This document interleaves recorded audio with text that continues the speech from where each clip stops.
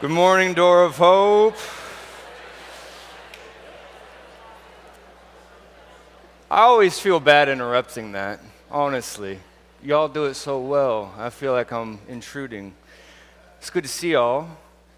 Good morning. My name is Ian. For anybody who does not know who I am, I'm one of the teaching pastors here at Door of Hope. Good morning. We're glad to have you here with us. Before I get serious on you, because I'm going to have to get serious on you, I want to point out that this is the first time I've ever preached, and my mom and my wife both are not here. Although, I think my wife's watching at home, so, hey, sweetie, I'll behave myself. Oh, it's good to see you all. It's good to see your faces. Glad you're here with us today. I'm actually preaching this morning because many of you may have heard, many of you may have not heard that kind of suddenly Josh's dad passed away earlier this week. And so be praying for him and the family. And I mean, Josh has just been, he was with us on our staff meeting on Tuesday, and I think it was late Tuesday afternoon, he got a call from, his dad's been living in Alaska, and he got a call and said that your dad, like, this is probably it. Your dad's in the hospital, and it looks like this is going to be the last time. And so Josh, the quickest way to get there was actually to drive from here to Seattle. So he drove to Seattle late. He caught a late flight. He flew to Anchorage, and then he drove from Anchorage to another 3 hours or so to where his dad was, and then he had to come back. And so it's just been a whirlwind for him, on top of course, everything else that has been going on. So just keep him in your prayers. That's the third dad that we've lost in just the last 5 or 6 months. So just be praying for him and Darcy and the kids and the family. And so with that said, grab your Bibles, if you will, with me. We're going to be looking at John 9 today, the first few verses of John 9. If you don't have a Bible, there should be one in the pew right in front of you that you can open up and turn to. John chapter 9. Follow with me as we read. I'm going to read the first 7 verses here. John 9, verse 1. And as he passed by, he saw a man blind from birth. And his disciples asked him, saying, Rabbi, who sinned, this man or his parents, that he should be born blind? And Jesus answered, Neither this man nor his parents sinned, but this was so that the works of God might be manifested in him. We must work the works of him who sent me as long as it is day, for the night is coming when no one can work. And while I am in the world, I am the light of the world. And when he had said this, he spit on the ground, and he made clay out of the saliva, and he rubbed the clay on the man's eyes. And he said to him, Go and wash in the pool of Siloam, which is translated sent. And he went away, and the man washed, and he came back seeing. Please bow your heads with me before we dive into this. Jesus, the message today, the message really every day, every time a preacher preaches, that person is speaking beyond himself. And Lord, I feel the weight of it, especially today. This is a hard text. And so I pray by the power of your Spirit that you would say what I cannot say.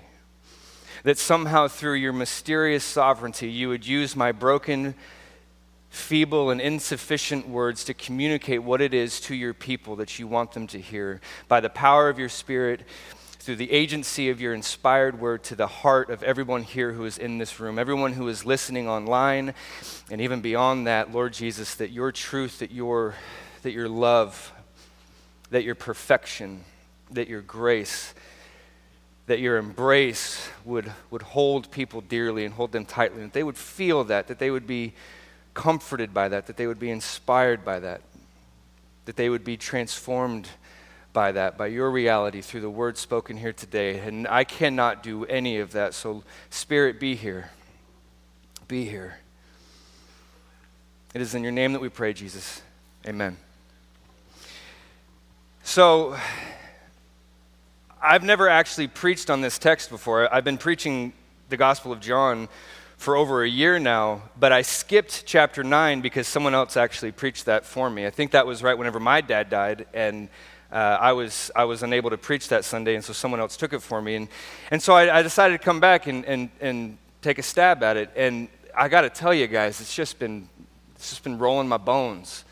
And it's caused me to pause and reflect a lot, just even in these first 7 verses. And it kind of blew into flame something that was already kindled in me.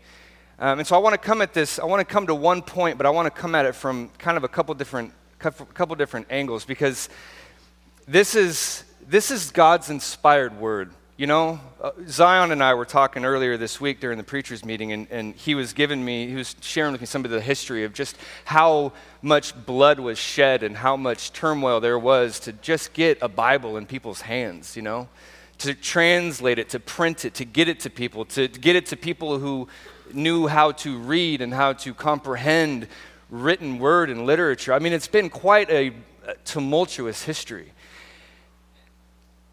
And being that this is God's word, that this is a mysterious and beautiful gift from the Lord, it's written by the person, by God the Spirit, through the human agency.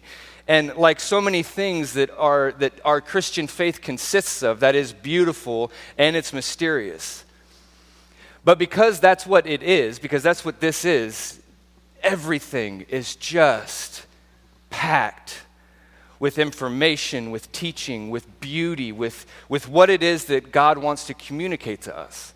And even in just these 7 verses, I wanted to go further than 7 verses, but I had to stop because there's so much here. And anyone could point out many things in this text.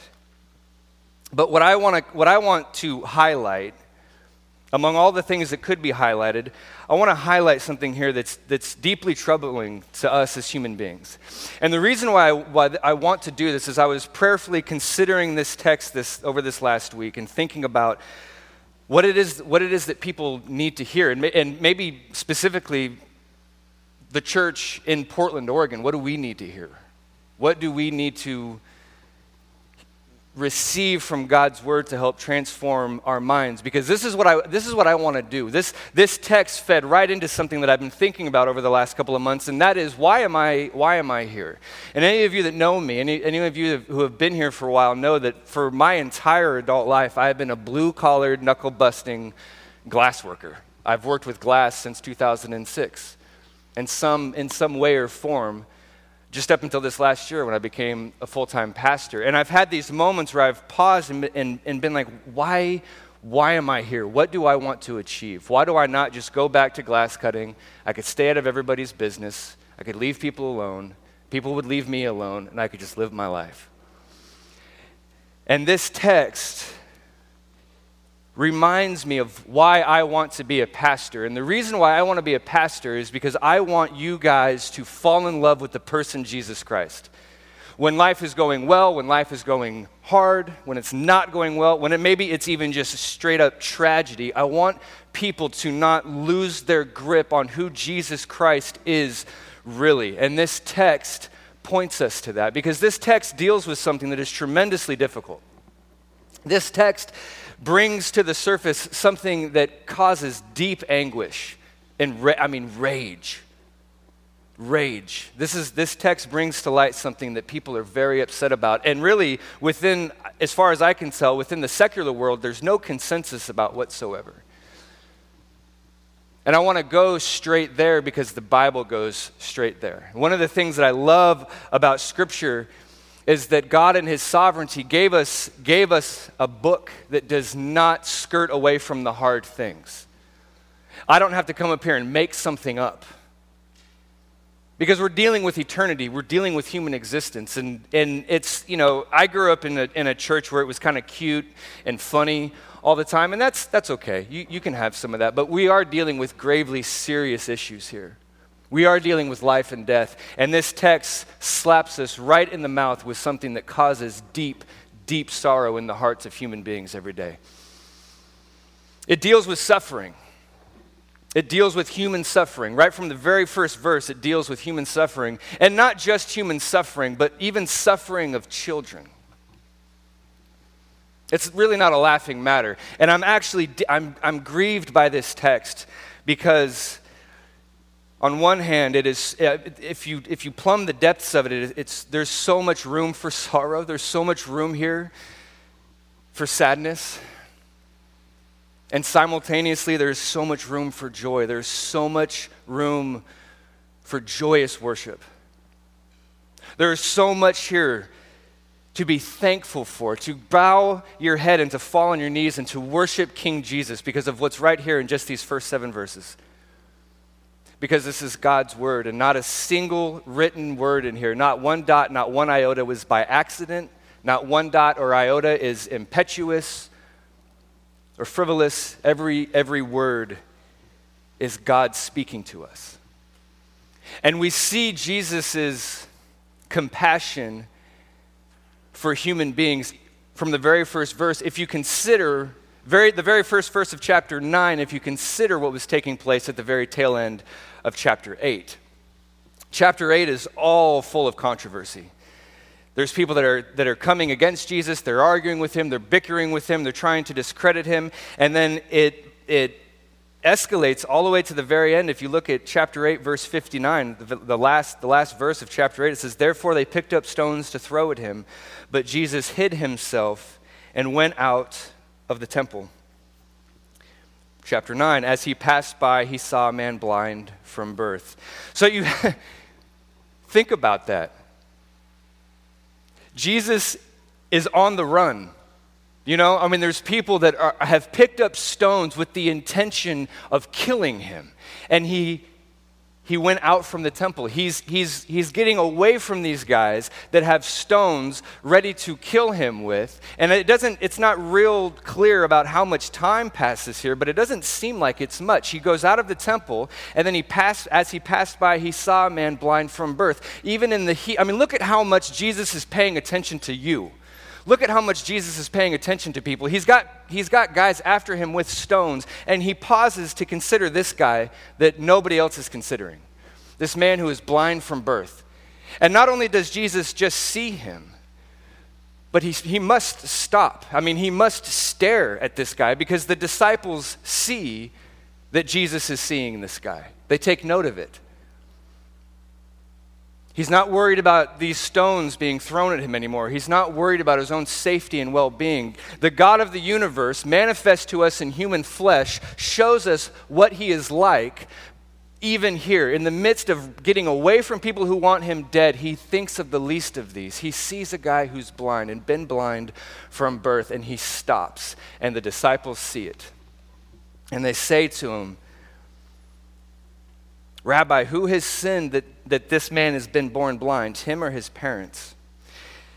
Now, I don't want to take a ton of time on this, but it is worth making note of. This gives us insight to what the disciples thought about human suffering, that it was a direct result of a specific sin that someone had committed. And we know that can sometimes be true.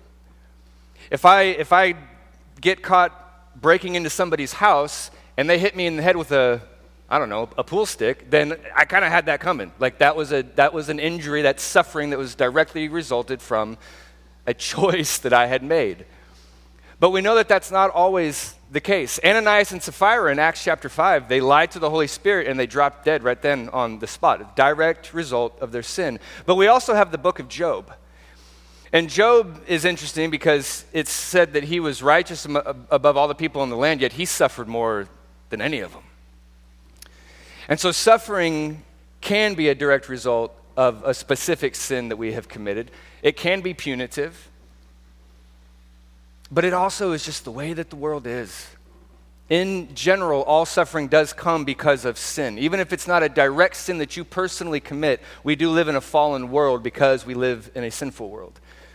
And so in a generalized sense, sure, we suffer because of sin. But Jesus doesn't even go there with these guys. He doesn't even give them that. They ask this question of cause. What caused this man's blindness? Was it sin from his mother and father, or was it sin from him? And I'll say one last thing just because this is kind of interesting, but there actually was a debate among scholars at that time that whether or not a baby could sin in the womb. And the proof text that was used was in Genesis chapter 25, where Rebekah is pregnant with the twins, and it says that the twins were kicking against each other in the womb. And so these theologians with their cornpipes and I don't know, whatever, they had just too much time to think. They're like, see, you can sin in the womb. Whatever, I'm not even going to go there. Jesus is like, that's not the point, guys. Stop. I'm not going to sit here and debate this with you. And he gives them more than the cause. He doesn't take time on the cause, but he takes time on the purpose. Never mind the cause, he underlines the purpose. And this is where I want to be clear and I want to be soft, because what Jesus says here is processed by different people differently. The way that I read this text, the way that it makes me feel, the things that come to mind when I read Jesus' response is likely not the way that you feel and the things that you think when you read it. And that's why I pray that the Spirit would communicate to you personally in a way that you need. What Jesus says here is that it was not this man's parents nor him that sinned, but it was so that the works of God might be manifested in him. This man's blindness is not caused by his parents' sin. It's not caused by his sin. This man's blindness is so that the works of God might be manifested in him. And people stop right there and they go, well, what does that mean? Does that mean God made this man blind on purpose? What if that's what it means?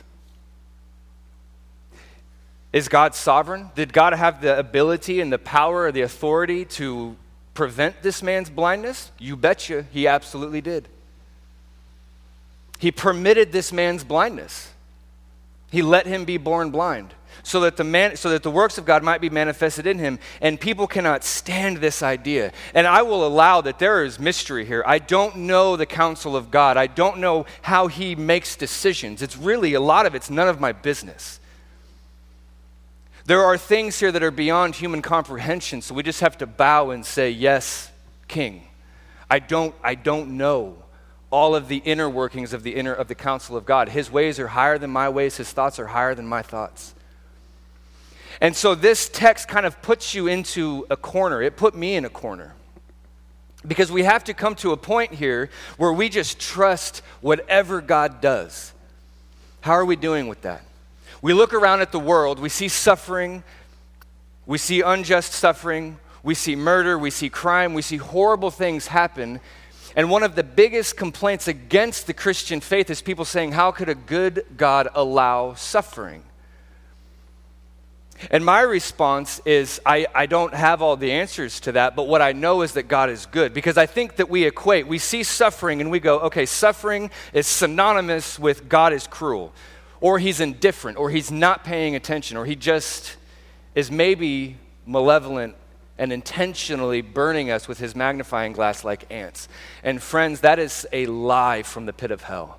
And so what I want to do as a Christian, whether I am here or whether I am at the glass shop doing what I used to do, I want to tell people, listen, God is good. He is good. He is kind. He is loving. And the things that we don't understand, he has a purpose for.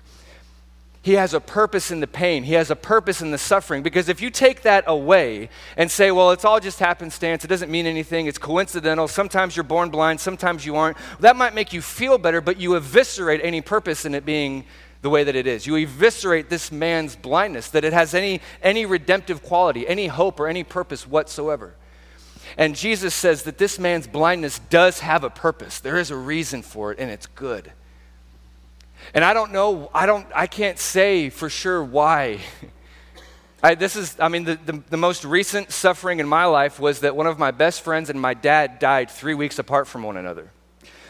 My dad died just a few days before his 69th birthday, and my friend Ben died when he was 37 years old, and he left behind 2 little girls under the age of 10. I don't know why that happened, but I know that it's not because God's a jerk.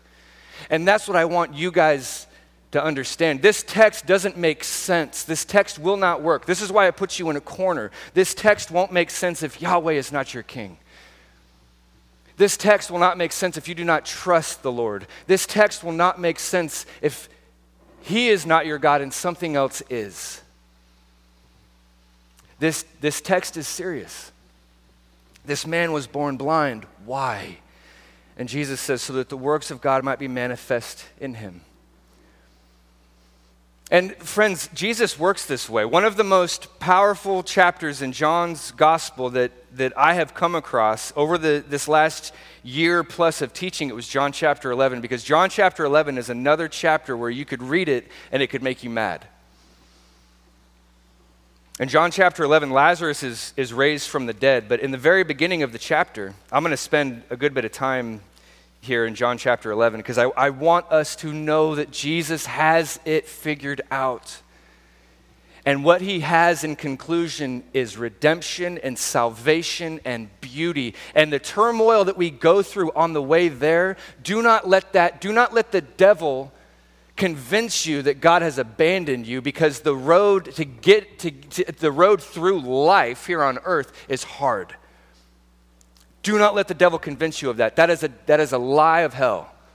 That because things here are hard, sometimes awful, that God's standing back, not paying attention to you. That is a lie. I want you guys to know that in your bones, that God is good. John chapter 11, Jesus is with his disciples, and a messenger comes from Bethany and says, Jesus, the one that you love is sick, meaning Lazarus. Now, Lazarus was one of Jesus' personal friends, not just some no-named follower like so many other people. He was somebody that Jesus had a personal relationship with. And Lazarus had two sisters, Mary and Martha. And this messenger comes and he says, Jesus, the one that you love is sick. And Jesus says, this illness does not end in death. That's what Jesus says. This illness does not end in death. Jesus is a couple miles north of where Lazarus is in Bethany, where he's sick. And it says that Jesus says that this does not end in death. And then it says that because he loved Lazarus and Mary and Martha, he stayed where he was 2 extra days. Now, this is the God of the universe who holds the entire cosmos up by the word of his power. He has spoken healing from 15 miles away and healed. He's raised people from the dead. He has completely banished illness and disease from people's bodies. He hears that one of his own personal friends is sick, and he doesn't do anything, and he stays put. We would think that Jesus would be running down to Bethany to get there as quick as he possibly could, or at the very least, he could just snap his fingers and the illness would be gone, and he doesn't do that, and that makes us mad. That doesn't make any sense to us. Friends, Jesus is good, he is wise, he is in control, he knows what he's doing. And the way that this story plays out proves it. He said this isn't going to end in death, and then he stayed 2 days. And then he uses language with his disciples and says, okay, well, Lazarus has fallen asleep, so let's go down to Bethany and wake him up. And his disciples are like, now there was beef down in that area. People, again, were looking to kill Jesus and arrest his disciples. And now Jesus is talking about going back down into Bethany just to wake Lazarus up. Can you feel the tension? Can you feel the shaking Jesus by the collar and saying, Lord, what are you doing? Why are we going to go back there to wake him up? Let him sleep. If he's sick, he's sleeping, he'll get better. And so Jesus then uses direct language and says, Lazarus is dead. Verse 14. A messenger comes and says, Lazarus is sick. Jesus says this doesn't end in death. A couple days later, Lazarus is sleeping. Let's go wake him up. No, let's not wake him up because he'll wake up on his own. He's an adult. No, Lazarus is dead. Can you imagine the emotional roller coaster? Can you imagine the roller coaster emotionally that his sisters went through? Knowing Jesus personally, knowing that Jesus could do something, and then watching your brother die. It's fair. Can we say that it's fair to say, Lord, what are you doing? It's fair. But do not let that convince you that he's either A, not doing anything, or B, that he's doing something wrong. He does nothing wrong. He does nothing that's imperfect. Remember that always. He's a good king. He's a good shepherd. He makes his way down to Bethany, and Lazarus' sisters do individually come to him, and they fall at his feet. And I want to point that out because Mary and Martha both get a lot of grief from commentators and theologians and those types because they had weak faith, they were lacking. And it's like, listen, guys, They're human beings who are dealing with grief, and they took that frustration, they took probably anger, right? Probably anger, frustration, confusion, and they didn't run away from Jesus with that, they ran to him. And both of them said to Jesus, if you had been here, my brother would not have died. And if you know the story, you know that as it goes, Jesus goes to the tomb, he weeps there, he sees the tears of the people, and he weeps because he's human. We have a sympathetic high priest. He has felt what we feel. He feels what we feel. He's aware of it. He's not cold, removed, mechanical, and indifferent. He feels our suffering. He hates it. And he tells them, remove the stone. Lazarus had been in the tomb for 4 days. There was a stone in front of the opening of the tomb. Jesus says, get that out of the way. And he calls into the blackness. He calls into the dark hole, Lazarus, come out. And Lazarus, alive and well and whole, comes out of the tomb. This illness does not end in death. Now we know that miracle caused people to get saved from their sins and to have eternal life. Jesus has an eternal perspective. Remember that. He's thinking eternally. He's concerned about the eternal. He says to his disciples in the Gospel of Luke, do not fear those who can kill the body and then have nothing more they can do to you. Fear him. He says, I will tell you who to fear. Fear him who after he has killed you has the authority and the power to cast you into hell. Yes, I say, fear him. Jesus has an eternal perspective, and he's willing to do things that are hard, easily misunderstood, and uncomfortable to push people towards that reality, to push people towards thinking about eternity and not right now immediate corporeal physical existence. That is an act of grace.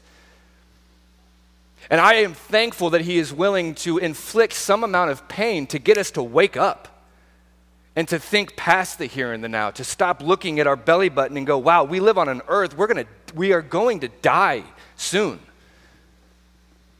And Jesus says, do not fear, little flock. Luke chapter 12, do not fear. It is the Father's good pleasure to give you the kingdom.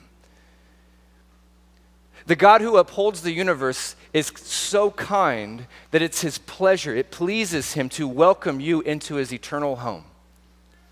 That is what Jesus is up to. Luke 19:10 says of Jesus says of himself, he says, the Son of Man came to seek and to save that which is lost. So friends, when we go through blindness, disease, death, horrible things that happen on earth, these are the things that we need to be renewing our mind with. Whenever Paul writes in Romans 12, do not be conformed to the world, but be transformed by the renewing of your mind. This is the kind of stuff that we need to be renewing our mind with. Jesus is good, he is wise, he is in control. That miracle of raising Lazarus from the dead wouldn't have been possible if he hadn't died, right? And his death was hard. But Jesus knew what was going to happen, and he raised him from the dead. But even beyond that, even beyond Lazarus, one man being raised from the dead, that miracle, Jesus raising Lazarus from the dead, that was very public. A lot of people saw that go down, and a bunch of people went and snitched on Jesus, which is incredible. They saw Lazarus rise from the dead, and they turned around, they went right to the religious authorities, and they said, here he is, here's what he just did, we need to get this figured out. And they moved away. The end of chapter 8, they picked up rocks to throw at him. They moved away from this impetuous mob justice, mob violence thing. Never mind this just fly by the seat of our pants, we're going to get him in the street. They actually got organized, and they called together the Sanhedrin, which is basically the Supreme Court of the day, and they said, let's get a warrant out for this guy. Let's actually get organized, and we're going to take this guy down legally. Verse 57, and the chief priests and the Pharisees had given orders that anyone who knew where he was to report it so that they might come and seize him. They put out a warrant for Jesus' arrest and then made you an accessory to a crime if you knew where he was and kept it quiet. Jesus became a legitimate outlaw. We covered this in the evening service a couple months back. You could go listen to it in depth if you want. It's under the title Gangster of Love, because Jesus became an outlaw for loving people. And so what that means, it got organized. We're going to get this guy. We're going to arrest him. We're going to put him to death, which means that Lazarus' resurrection not only brought salvation to the people who were there immediately in that moment, who witnessed that miracle, but also because that miracle led to him being arrested and being killed, That led to his resurrection 3 days later, which leads to salvation to anyone who would put their faith and trust in him as their Lord and King. Jesus knew this. He let Lazarus die, but he knew what the plan was. He knew that Lazarus was going to be raised from the dead, and he knew that this resurrection from the dead of Lazarus was going to lead to his own persecution and death and his resurrection, which is the punishment for our sins on the cross, and the resurrection 3 days later for our justification. Friends, this is not something that we can just hear about for half an hour or 45 minutes, or if I had my way, we'd be here for an hour and a half, and then got it good going on with our day. We've got to go home with this. You've got to take this home and think about it, meditate on it day and night. Transform your mind, renew your mind with this beautiful King Jesus. This is your boss. This is the guy who's taking care of the universe. He is wise and he is good. Do not let the devil take suffering and equate that with he's not good, that he's not paying attention. That's a lie. Look at how good he is. Look at his wisdom. And in this moment, the works of God being manifest in this blind man, we see in verse 7 that he went and he came back seeing. In that moment, there was an immediate healing of his blindness. And as much as we would love that, friends, that's often not our story, is it? That's often not the way that it goes for us. Paul himself in 2 Corinthians chapter 12 speaks of a thorn that he has in the flesh and that he prayed earnestly 3 times that the Lord would remove this thorn from the flesh. And then I love that we're not told what the thorn is, because the thorn could be anything. What's your thorn? We all have thorns. The Lord responded to Paul, I'm not going to take this thorn away, but my grace is sufficient for you. Friends, can we trust him? Can we trust him? I got a text message at like 3 o'clock in the morning from a friend of mine, and he was concerned about this. I don't think he's ever been to Door of Hope. I don't think he's ever heard me preach. He doesn't know that we're going through John. He doesn't know that I was looking at John 9. He just, on his own, he texted me, and he said, I'm concerned about how comfortable we are in North America. And if that comfort ever got rattled, how many of us would be like, oh, well, you know what, going to church is dangerous. I'm not going to do that anymore. Is that a Bible on your desk? Nope. Persecution. Nope, that's not a Bible. Let me keep my job. Let me keep my place. Let me keep my comfort. How many of us would do that? I don't know, but I suspect that some of us would. We're so comfortable that it's easy to be Christians, you know? And praise God for that blessing. Praise God we live in a place where we're comfortable. But whenever things get shaken up, how many years do you think? I mean, put yourself in the shoes of this guy's parents. How many times did they cry out, why was our son born blind? I mean, that's a real question. So that the works of God might be manifest in him. And we know that not only did he receive his sight, and maybe I'll start studying this, and the next time I preach a Sunday morning, we'll get here. But in verse 38, he becomes a Christian. He gets thrown out of the temple for defending the name of Jesus, and then Jesus comes later and again finds him. And it says that in verse 38, he says, Lord, I believe, and he worshiped Jesus. This guy got saved. This guy is in heaven right now. Probably pretty stoked that his blindness led him to having this experience with Jesus. There's always a purpose. And I may not be able to tell you what the purpose is. And you know what? The purpose may not manifest itself here in your lifetime on earth. But 2 Corinthians chapter 4, verses 16 through 18 make us a great promise. Paul writes there. Paul, by the way, someone who was afflicted with multiple troubles. Physical, emotional. He was in prison. He was whipped. He was beaten. He was stoned nearly to death on more than one occasion. I mean, here's a guy who knows what he's talking about. He's not sitting in his study going through the commentaries of old dead people and regurgitating whatever it is that he learned. I mean, he was really living this out. And he said that this light and momentary affliction is preparing for us. That's an active verb, is preparing for us a weight of glory beyond all comprehension. Friends, believe that. Believe it. I don't know exactly what my dad's death is supposed to achieve. But I can tell you already that I saw death. Whenever Josh called me and told me that his dad had passed and that Josh, praise God, he had made it there in time to be with his dad, as he passed, he was looking into his dad's eyes, and what Josh said to me was something beautiful.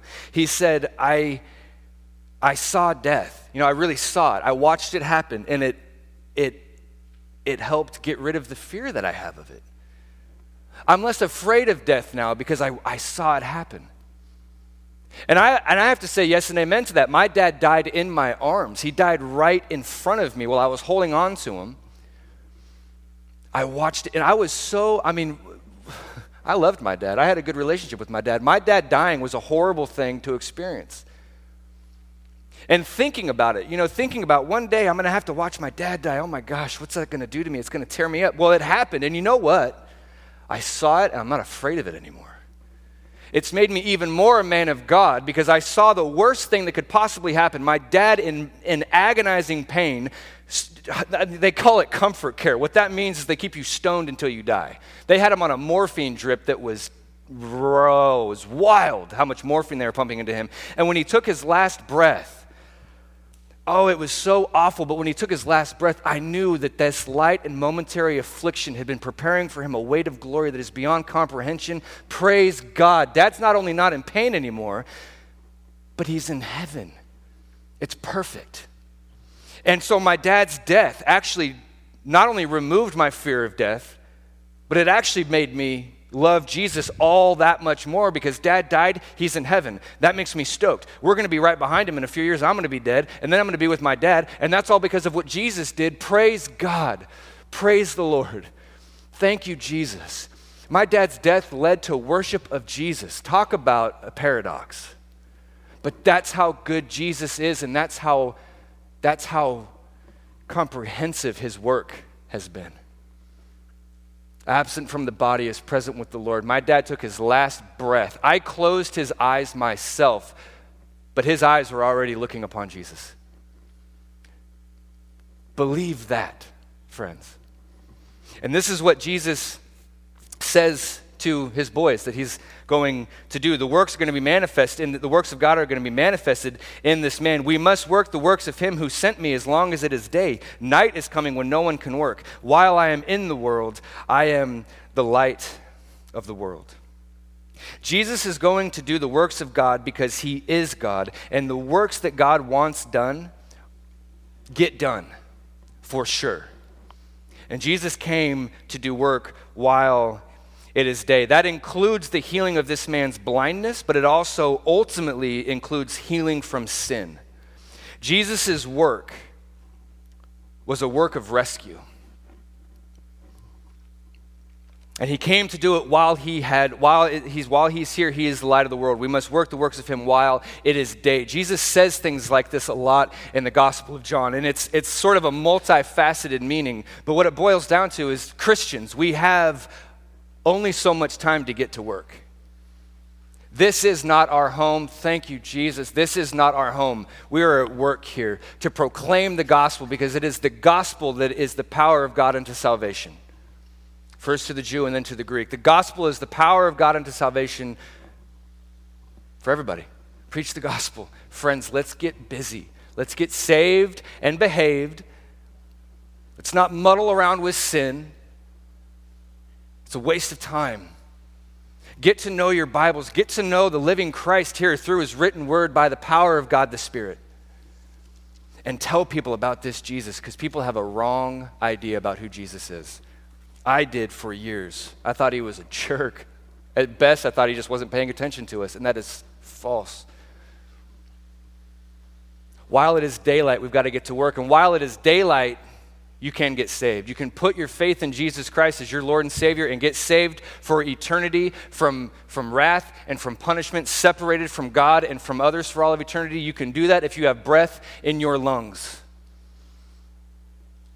Paul says in his letter to the Corinthians that this is the day of salvation. 2 Corinthians chapter 6. Today is the day of salvation. Friends, if you're here and you're thinking, well, I'm going to sow my wild oats and have a lot of corporeal fun, and then whenever I'm old and gray, then I'll get serious about my life. My friend Ben died at 37. Suddenly, didn't see it coming. He woke up on a Tuesday morning thinking he was going to see Wednesday morning, and he did not. Stop playing around. Jesus is saying, come. If you're addicted, come. If you're hurt, come. If you're mad, come. That's what the Psalms are all about. People crying out in anger and confusion, but they're crying out to the Lord. Friends, you've not outsinned God's grace. I don't care what you've done. I don't care how filthy or awful you might think you are. I don't care if you're super proud and you think that, well, I've earned my way into heaven. Friends, come to Jesus. He has taken all of it for you. He has taken the punishment. He has lived the life that you were meant to live, so the pressure's off. It's a free gift of salvation. And in my experience, 35 years old, living in Portland, the two things that I see getting in the way of that most common are I'm too filthy for Christ. The people that were nailing him to the cross, Jesus cried out, forgive them, they know not what they do. He loves you. Whatever sins you have committed, his blood covers. His mercy is like himself. It is infinite. Or people think, I don't need him. I don't need him. I don't need his righteousness. Friends, we're sinners. We have all sinned and fallen short of the glory of God. And Jesus came to rescue us from that. While it is day, he has work to do. He rescues us from suffering. He rescues us from eternal suffering. He rescues us from eternal pain by suffering, by enduring pain, by going to the cross. He heals ultimately by being wounded. The cross was no walk in the park. It is true that for the joy set before him, he endured the cross, despising its shame, but the cross was agonizing to him, not only physically, but also spiritually. It was emotionally. He felt some sort of rift between the eternal Godhead, which is, there's not an intellect in all of human history that could understand that. But if any of you know what it's like to lose a dear loved one, how painful that is. What Jesus experienced on the cross was infinitely more, so that you would not have to experience that. He rescues you from suffering by himself enduring suffering. This is the kind of king that he is. This is the kind of grace that he has. This is how good he is. May we spend the rest of our lives pursuing and learning of that goodness and being transformed by it, huh?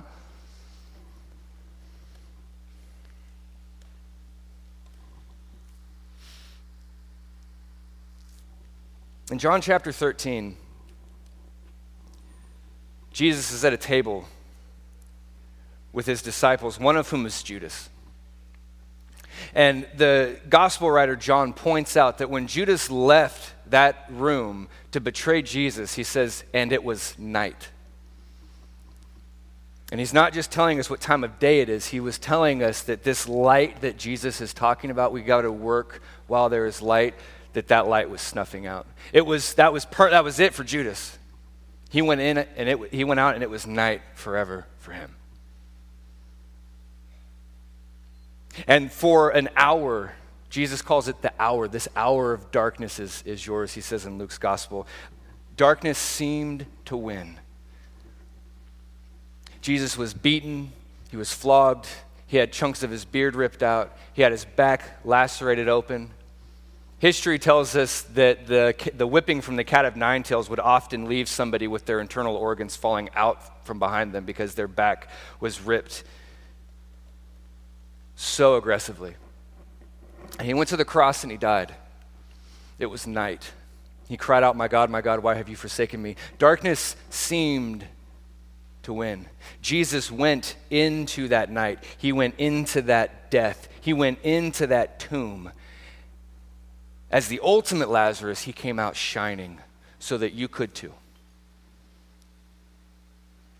So that everything that is painful, everything that is awful and sad doesn't get the last word. Death has been swallowed up in victory, the Bible says. Hebrews tells us that Jesus went to the cross and he defeated the one who has the power of death. That is the devil. Death does not have the final word because Jesus is that good. Suffering does not have the final word because Jesus is that good. Suffering actually can only be used to increase your eternal felicity and joy because Jesus is that good. How does it work? I don't really know. But God in his sovereignty and in his wisdom tells us so. I know, for the Bible tells me so, that, maybe the greatest song in all history. A kid can sing it, and adults wrap their minds around it for the rest of their lives. Jesus is good. Jesus loves you. Suffering, sickness, it's a foolish thing to look at those and to abandon God because of them. He can use them. He has a purpose. You're not suffering for no reason. It's a good bargain. We live this life, but we have eternity where all of this goes away. Somebody, I'll close out with just these last few words. Somebody, like the disciples, they could look at Jesus with his back lacerated open and his face beaten beyond human recognition, pinned to a cross. People could look at that and say, well, who sinned that this man was born blind? You could look at Jesus and say, who sinned so that this man is suffering? Who sinned so that this man is dying? I did. You did. We did.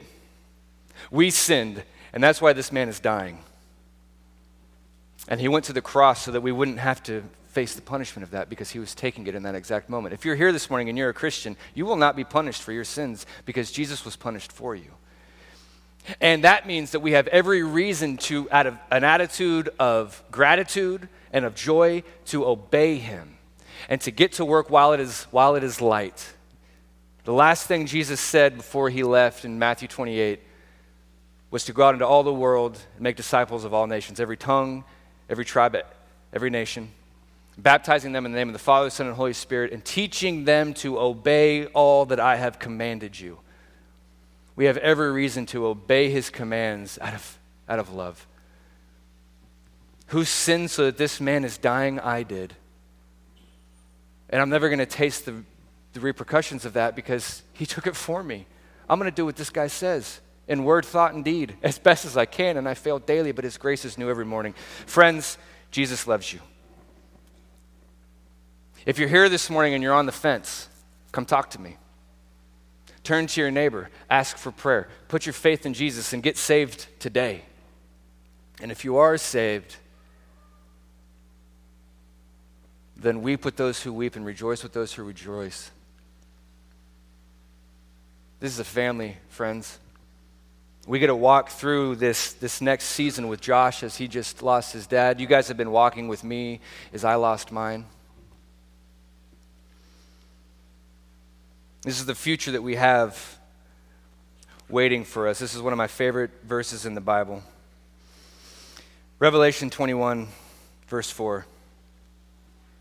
All this blindness, all this pain, all this suffering, all this death. Friends, remember this. Remember this description, Revelation 21, verse 4. This is the reality that Jesus opens up for all of us because of his death, burial, and resurrection. He will wipe away every tear from their eyes. There will no longer be any death. There will no longer be any crying or weeping or pain, for these things have passed away. Friends, that's what we have to look forward to. That is the God that we serve. This is what he has prepared for us. So let's serve him and tell people about this. And when the hard things of life touch us, it's okay to cry, it's okay to feel it, it's okay to mourn, it's good, it's healthy. But friends, do not let the devil turn that into an opportunity to convince you to turn your back on God. That's a tragedy. That's a shame. Jesus suffered so that our suffering will come to an end. He's that good. Amen? Amen. Bow your head with me. Jesus, thank you for your cross. Thank you for the comprehensive work that you have done. Like the song that we just sang a little while ago, give me Jesus. Give me Jesus. We might be afflicted. We might come under tribulation and pain and persecution. Our health will deteriorate. Families and friendships will fall apart either by death or by division. We're not promised an easy life. We're actually promised the opposite. Jesus, you yourself said that in this world you will have tribulation, but take heart, I have overcome the world. Jesus, you are that good. You've overcome the world. We have a promised inheritance. We have the Holy Spirit alive inside of us. We have salvation. Thank you, Jesus, for making us, causing us to be born again. And I pray that you move by the power of your Spirit into the hearts of those who are here today, the hearts of those who are hurting, the hearts of those who are raising children and are stressed and are tired, the hearts of those who are having problems with job, with finance. Whatever it may be, Lord, you are sufficient. You're a good King. You are the balm that we need. Give me Jesus. And may the things that pelt us, may the things that try to hurt us, turn our hearts to worship and turn our hearts to trust you even more. This ship is sinking, Lord, so help us to be faithful proclaimers of the gospel. We have a home that is not here. We have a home that is guaranteed. We have a home that we're heading towards. Thank you for that gift, Jesus. In your name we pray. Amen.